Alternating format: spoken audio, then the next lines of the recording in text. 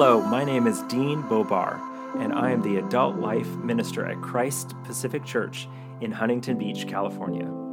As a church, we are seeking to cultivate a vibrant community of faith, hope, and love that follows Jesus into the world so our neighbors may also experience God's goodness. You're listening to our Year in the Bible podcast. If you'd like to learn more about us or to subscribe to this podcast, visit us at cpchb.org. What do you do during hard times?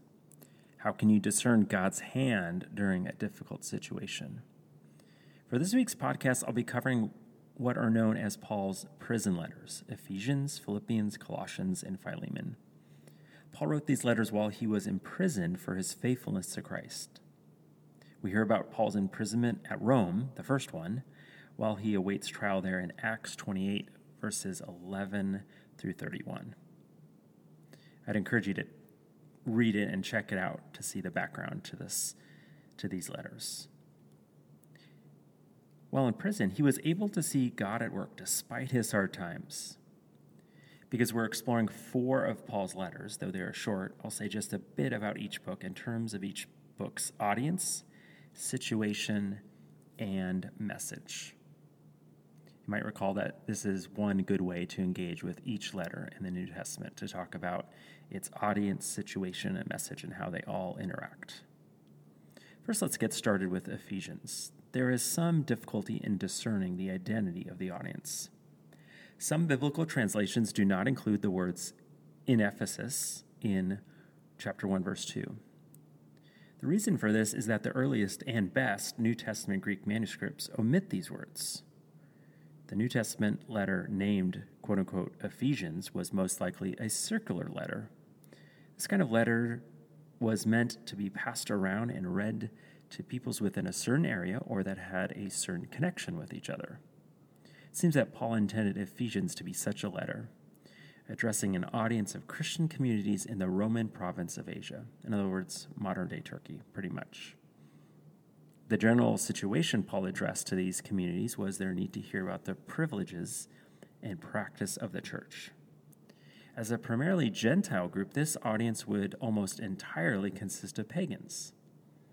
All Christians need to know what the church is all about, and this would be especially true for former pagan Gentiles, that is, non-Jews, especially at this time. Also, this audience would have unique issues that other more Jewish groups would not confront within the church. Paul's teaching in this letter concerns the church universal, the church in every time and place. In other words, the focus is on what the church should look like and be like in all contexts.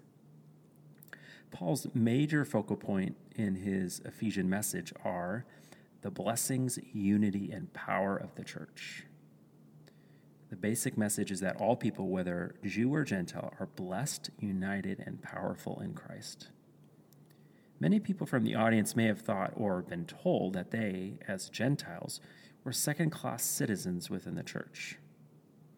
But Paul wanted to know that they were fully blessed in Christ. See, for example, in especially chapter 1, verses 3 through 14.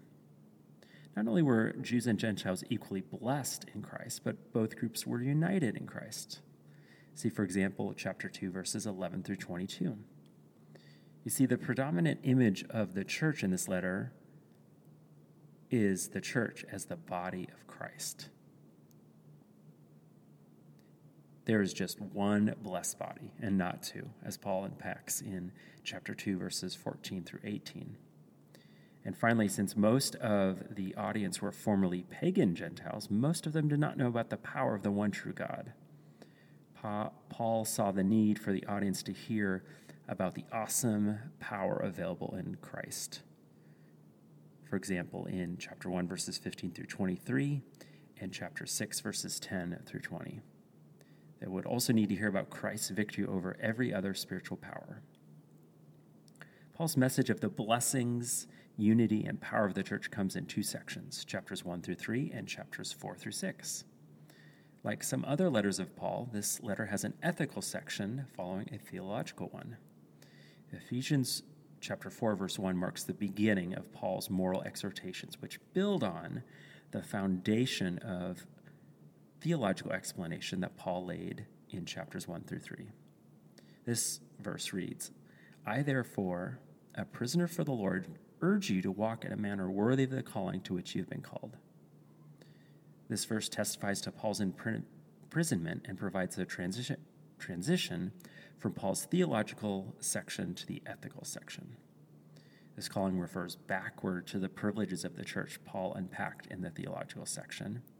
The worthy walk Paul speaks of looks forward to the practices Paul lays out in the ethical section of chapters 4 through 6. So that's Ephesians. On to Philippians. The audience consists of believers in the city of Philippi, an important city in the Roman province of Macedonia. Paul visited this city and evangelized many there during his second missionary journey. See Acts chapter 16, verses 9 through 40. Many people in the city had the privilege of being Roman citizens, based on references in the book of Philippians, for example, chapter 1, verse 27, and chapter 3, verse 20. The audience of this letter was made up of people who had this citizenship. Also, it is clear from Acts and Paul's letters that Paul had a close and long-lasting relationship with this group of believers. The situation Paul addressed here is perhaps the most positive among Paul's letters. The Philippians had previously provided aid for Paul during his ministry work. See chapter 4, verses 15 through 17. And they were able to give again for the cause of supporting both Paul and the gospel. See chapter 4, verse 10. By sending Epaphroditus and their gifts with him. See chapter 2, verse 25, chapter 4, verse 18. There were, however, less positive aspects to the situation behind the writing of this letter. The Philippians had some problems with unity and still needed encouragement for their spiritual growth. In addition to this, a potentially dangerous group could have negatively influenced them. This group, which may have been the group of the Judaizers, which we saw in Galatians, was leading many Christians there away from trusting in Christ and his saving work on the cross. It was necessary, therefore, for the Philippians to hear about how they should live in light of Christ's good news. Paul had three basic purposes in writing the letter of Philippians as we unpack its message. These are update, exhortation, and gratitude. One of Paul's purposes was to update the Philippians concerning his condition and destiny in prison, as he speaks of in chapter 1, verses 12 through 26. And also to update them concerning the future visits of Epaphroditus and Timothy to them, chapter 2, verses 19 through 30. Another purpose was exhortation. Paul gave the Philippians many different exhortations. Many of those exhortations have to do with the topic of unity. See chapter 1, verse 27 through chapter 2, verse 11, and chapter 4, verses 2 and 3. Another major focal point is the warning about the message and example of a certain group of false teachers that we just spoke about. See chapter 3, verse 1 through chapter 4, verse 1. Finally, Paul wrote in order to express his gratitude for the Philippians' gifts and long-term support.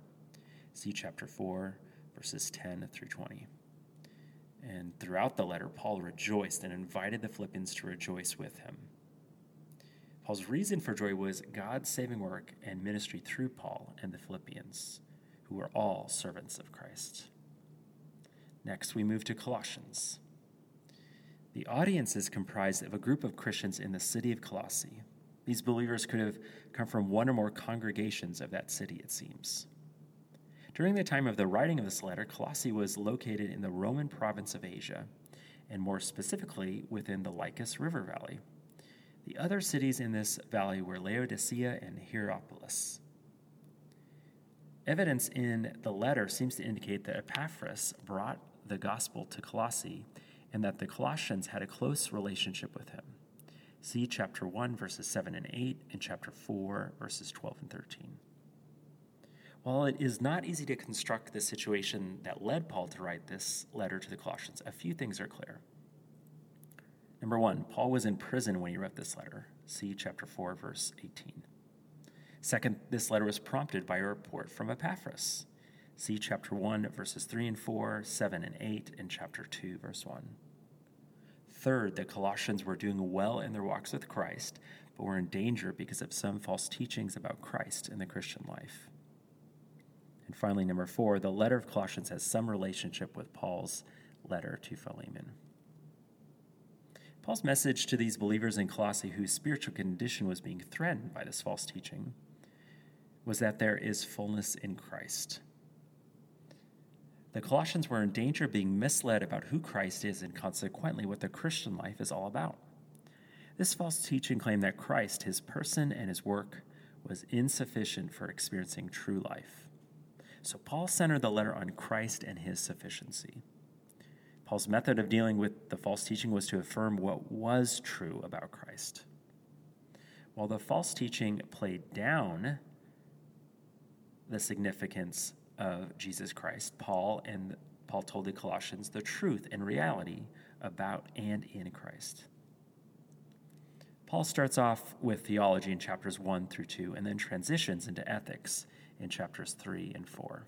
However, this is not a strict division between these two sections, for both theological exposition and moral exhortation are present in each section.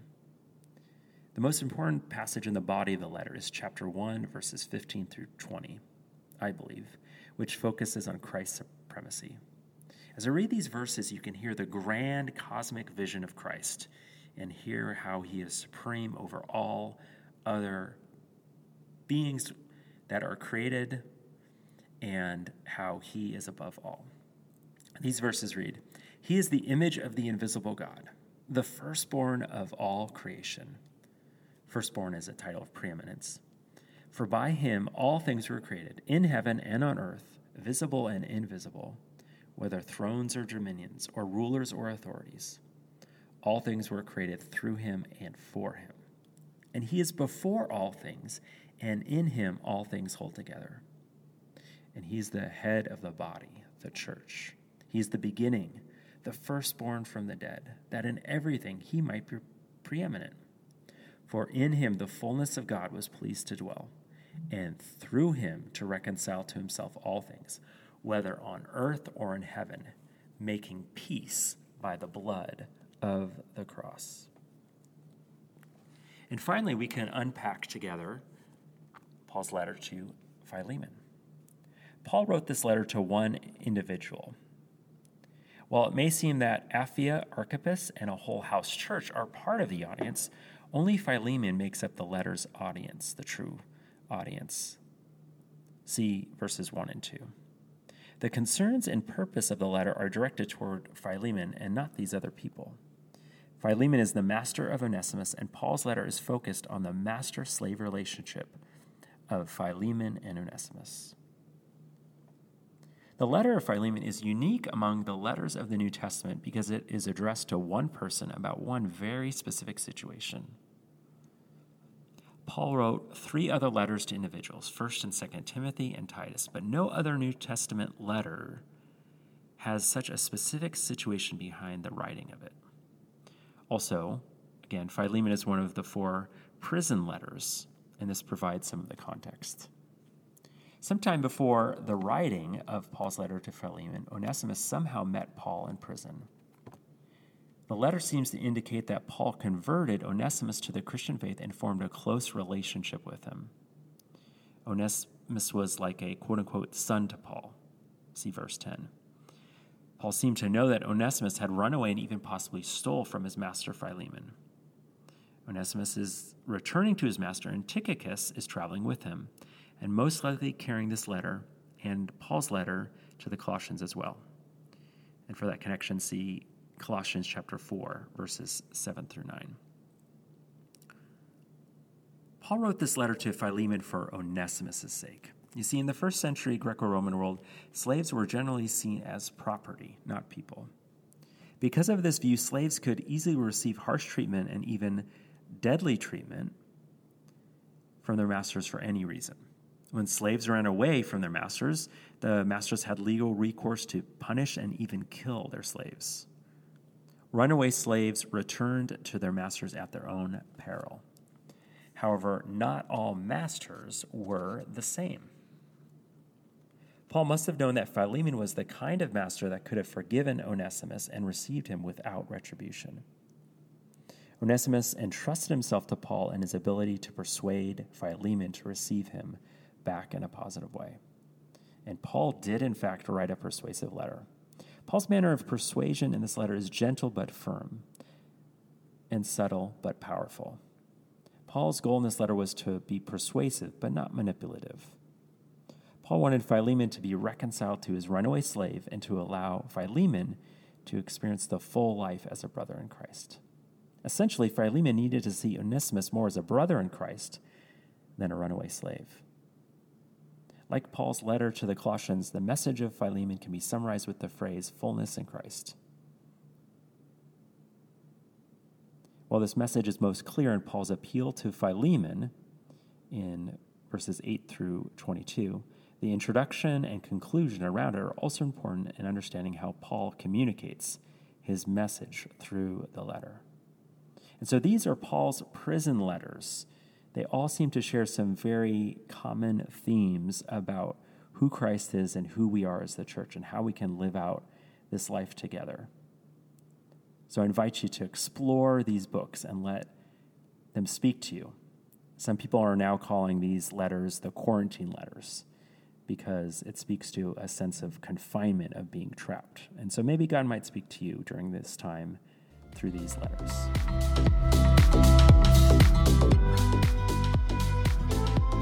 Thanks so much for joining us for our Year in the Bible podcast.